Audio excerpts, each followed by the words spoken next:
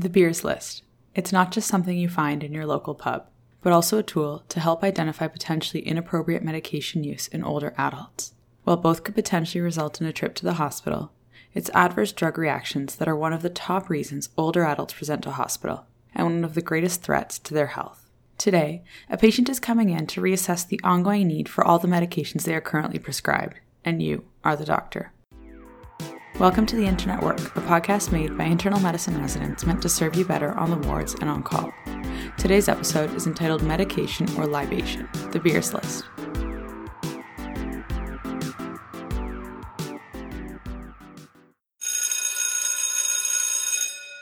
Time for our Minute Physiology. Medications affect adults differently as they age for multiple reasons. First, there are pharmacokinetic changes, i.e. changes in how the body processes drugs, which includes the absorption, distribution, metabolism, and excretion of drugs, also known as ADME. A. Absorption. Absorption may be mildly impaired by decreased stomach acidity and decreased intestinal transit. D. Distribution. Due to an increase in relative body fat in older adults, there is an increase in the volume of distribution of lipophilic drugs, resulting in a longer half-life. Older adults may also have reductions in their serum albumin, which can affect the distribution of medications that are protein-bound. The plasma concentrations of medications such as phenytoin and valproic acid will increase in hypoalbuminemic patients, such that toxicity can occur at seemingly normal total drug levels. In these patients, monitoring free drug levels is helpful. M. Metabolism. Phase 1 hepatic metabolism by the cytochrome P450 family of enzymes is reduced by up to 50% due to a decrease in liver mass, blood flow, and metabolic rate. E. Elimination. Elimination may decrease due to a decline in glomerular filtration rate with age, even in the absence of chronic kidney disease. There are also pharmacodynamic changes, i.e. what the drug does to the body. Older adults tend to be more sensitive to several classes of drugs such as anticoagulant, cardiovascular, and psychotropic drugs.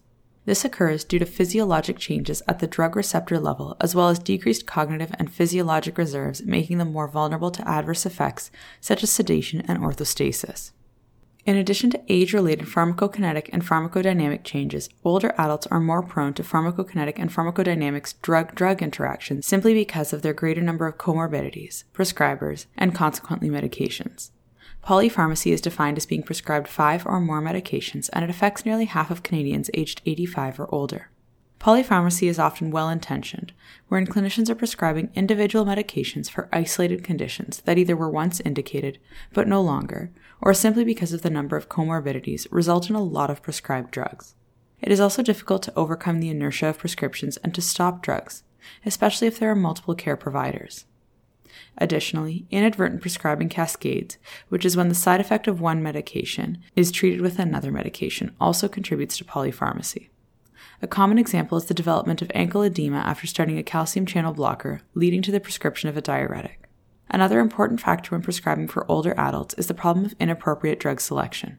Some drugs should not be used in most older adults, while some are indicated but should be used with caution.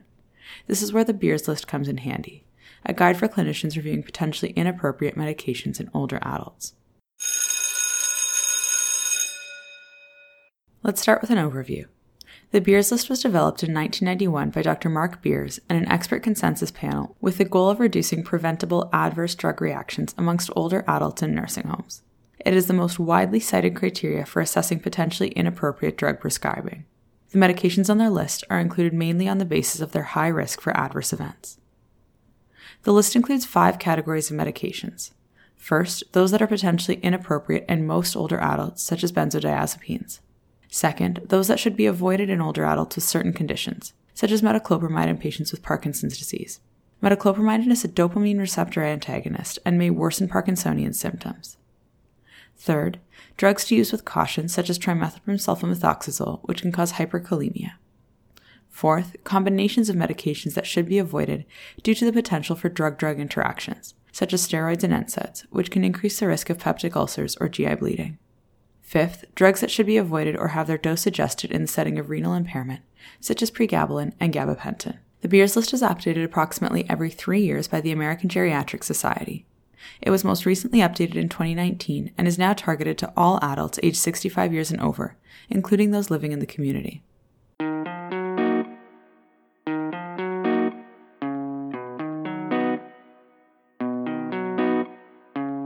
Okay, let's move on to a case. Let's take a look at the Beers list in action, starting with the case of Debbie's delirium. 80-year-old Debbie has mild cognitive impairment and is admitted to the internal medicine service with delirium secondary to a UTI. She's treated with antibiotics and her delirium improves. Before discharge, her daughter mentions this has happened several times in the last few years and is asking what can be done to decrease her risk of delirium. You take her medication list and compare it with the Beers list, identifying various problematic prescriptions. She's on hydromorphone for knee osteoarthritis and lorazepam for sleep. The Beers list recommends avoiding the combination of opioids and benzodiazepines due to increased risk of overdose. It also recommends avoiding combining 3 or more CNS active agents such as opioids, benzodiazepines, antidepressants, antipsychotics, and antiepileptics due to increased risk of falls. Debbie is also on paroxetine for depression and oxybutynin for the urinary urge incontinence that she was experiencing during a previous admission for UTI and delirium. You ask her about over-the-counter medications and learn that she was self-medicating with dimenhydrinate for sleep and diphenhydramine for seasonal allergies.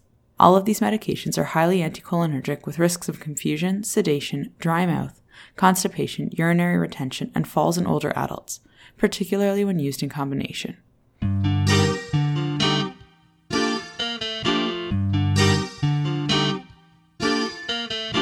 In 2015, the American Geriatric Society published a list of alternative medications and non-pharmacological approaches that should be considered instead of the Beers list medications. You use this list and make a plan with Debbie and her daughter, coming up with the following. For her osteoarthritis, for which she was on hydromorphone, she will use standing acetaminophen and start a physiotherapy program. If she's still needing more pain relief, a topical NSAID can be added since the systemic effects are much lower than those of an oral NSAID. For her sleep, you decide to slowly taper her lorazepam and counsel her on sleep hygiene. Melatonin can be added if necessary.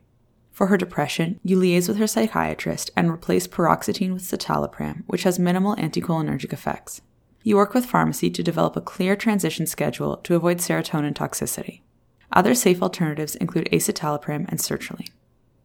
For her urinary incontinence, you decide to stop oxybutynin since her urge incontinence may have been related to her urinary tract infection. If it recurs off oxybutynin, you tell her to keep a bladder diary and refer her to resources on bladder training. If these measures fail, a non-anticholinergic agent for urge incontinence such as mirabegron can be used. For her allergies, you tell her to stop using diphenhydramine and instead try a saline nasal spray, plus a newer generation antihistamine such as cetirizine or loratadine if needed. The newer generation antihistamines have a lower tendency to cross the blood-brain barrier and therefore fewer central effects.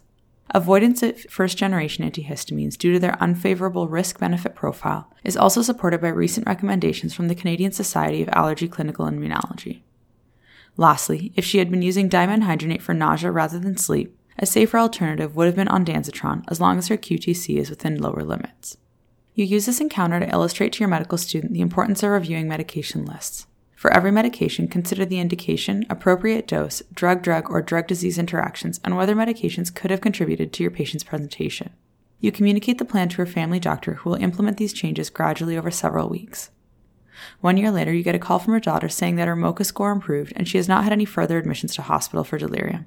Finally, Debbie is delirious no more.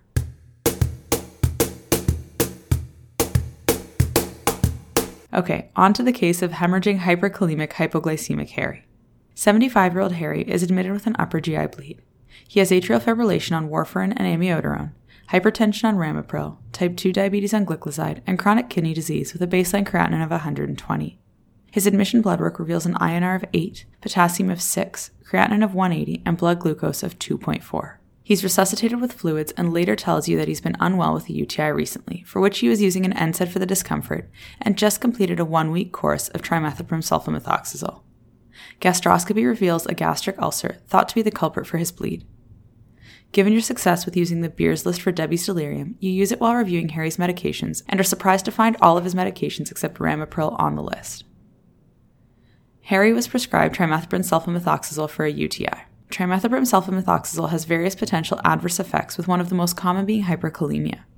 This occurs due to trimethoprim inhibiting the epithelial sodium channel and consequently potassium elimination in the distal nephron, effectively acting as a potassium-sparing diuretic. Given the risk of significant hyperkalemia, the Beers list states that trimethoprim sulfamethoxazole should be used with caution in patients on ACE inhibitors or ARBs with reduced renal function. This recommendation is backed by real-world data demonstrating that compared to amoxicillin, use of trimethoprim sulfamethoxazole for a UTI in older adults on an ACE or ARB was associated with a nearly 7-fold increased risk of hyperkalemia-associated hospitalization and a 1.4-fold increased risk of sudden death.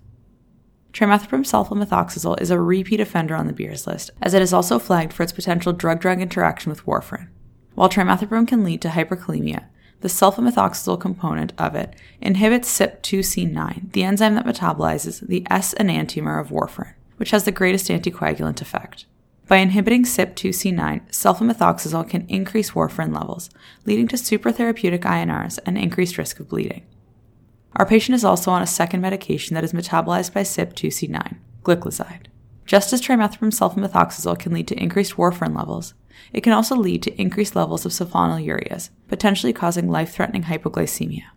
Even in the absence of trimethoprim sulfamethoxazole, sulfonylureas are considered by the Beers list to be a potentially inappropriate medication in most older adults due to risk of severe prolonged hypoglycemia.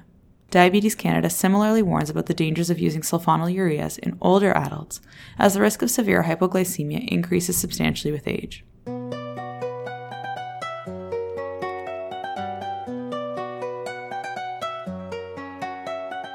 So far, we've explained Harry's hyperkalemia, supratherapeutic INR, and hypoglycemia.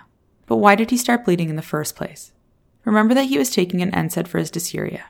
NSAIDs are mentioned several times in the Beers list. They are considered potentially inappropriate medications in most older adults due to their risk of peptic ulcer disease or GI bleeding. They should also be avoided in older adults with certain conditions such as heart failure or chronic kidney disease that can be exacerbated by NSAIDs. Choosing Wisely Canada also adds hypertension to this list. Combining NSAIDs with other medications such as corticosteroids or warfarin can further increase the risk of GI bleeding. The last medication of Harry's that you flag using the Beers list is amiodarone. While there are specific indications for amiodarone, it's considered a potentially inappropriate medication in most older adults when used as first line for atrial fibrillation, given its toxicities. These include pneumonitis, hypo or hyperthyroidism, hepatotoxicity, nausea, vomiting, diarrhea, and neurotoxicity. When Harry is feeling better, you counsel him about how NSAIDs can cause worsening kidney function, contribute to the development of gastric ulcers, and worsen bleeding. You also mention that they can worsen hypertension and in combination with trimethoprim sulfamethoxazole can cause hyperkalemia. The next time antibiotics are required, alternatives to trimethoprim sulfamethoxazole should be used whenever possible. To avoid an interaction, his warfarin could also be switched to another anticoagulant such as apixaban, since his acute kidney injury resolved and he has non-valvular atrial fibrillation.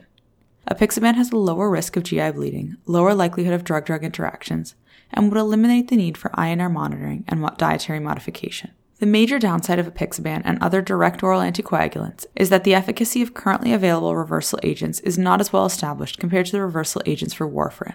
If alternatives were not possible, his INR should be monitored closely and he should be counseled about bleeding symptoms. For his amiodarone, you can liaise with the prescriber to determine if there is an indication for rhythm control, and if not, whether other safer agents such as beta blockers have been tried. No medication review is complete without looking for opportunities to deprescribe. You recheck Harry's hemoglobin A1C, which comes back at 6.0. You make a shared decision to stop gliclazide, as he is well below the target of 7. If an oral antihyperglycemic agent is required in future, a safer option would be a DPP-4 inhibitor, such as sitagliptin or linagliptin, which have a lower risk of hypoglycemia and can be used in chronic kidney disease. Lastly, while ramipril is not on the Beers list, you counsel him about this being a sick day medication, meaning that he should not take it when he is unwell and not eating or drinking much due to the risk of acute kidney injury. Of note, from his old list of medications, other sick day medications would have included his gliclazide and NSAIDs.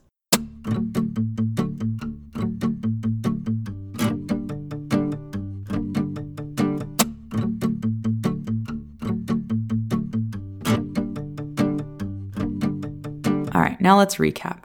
We learned that medications affect older adults differently than other patients for multiple reasons, including pharmacokinetic changes, i.e. changes in how the body processes drugs, pharmacodynamic changes, i.e. what the drug does to the body, and higher rates of polypharmacy. We learned that the Beers list is the most widely cited criteria for assessing potentially inappropriate drug prescribing, and we practiced using it for 2 patients admitted to our internal medicine service. From the case of Debbie's delirium, we learned that we should avoid the combination of opioids and benzodiazepines due to the increased risk of overdose, as well as the combination of 3 or more CNS active agents such as opioids, benzodiazepines, antidepressants, antipsychotics, and antiepileptics due to increased risk of falls. We also learned about the importance of minimizing use of medications with anticholinergic effects, such as certain SSRIs and incontinence medications, as well as dimenhydrinate and diphenhydramine.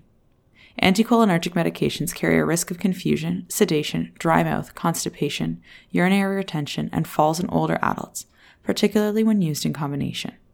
From the case of hemorrhaging hyperkalemic hypoglycemic Harry, we learned about the various risks of trimethoprim sulfamethoxazole, such as hyperkalemia, particularly when combined with an ACE inhibitor or ARB in patients with renal impairment. We learned that trimethoprim sulfamethoxazole can raise levels of other drugs such as warfarin and sulfonylureas by inhibiting CYP2C9, an enzyme responsible for their metabolism. We also learned about potential adverse effects of NSAIDs and amiodarone.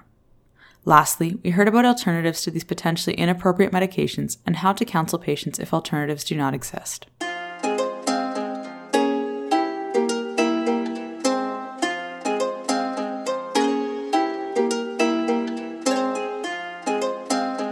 Now let's finish with our medicine minute.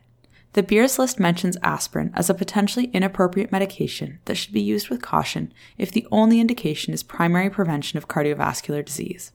Previously, this recommendation only applied to adults aged 80 or over. The 2019 Beers list lowered this threshold to age 70 and over, given the increased risk of bleeding and lack of net benefit for primary prevention. This recommendation is supported by a landmark trial that was published after the creation of the 2019 Beers list called the Aspirin and Reducing Events in the Elderly, ASPRI trial. ASPRI was a double-blind, randomized controlled trial in 19,000 healthy community-dwelling older adults, median age 74, comparing daily low-dose aspirin to placebo.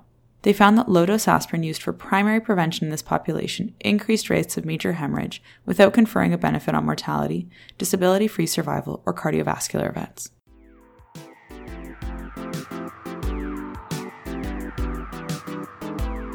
Alright, that's all for today. Thank you for listening to today's episode entitled Medication or Libation, the Beers List. This episode was written by Dr. Carolyn Tang, internal medicine resident, and reviewed by Dr. Vicky Chow and Dr. Pete Wu. The Internet Work series was created by Allison Lai and is directed by Zara Morali and Leia Karianopoulos. This episode was recorded and produced by Leia Karianopoulos. Theme song by Lakshmi Vasanthamohan. If you like this episode, please like and subscribe wherever you get your podcasts. Don't forget to check out www.theinternetwork.com for associated resources and infographics. Thank you for listening, and we hope to see you again soon.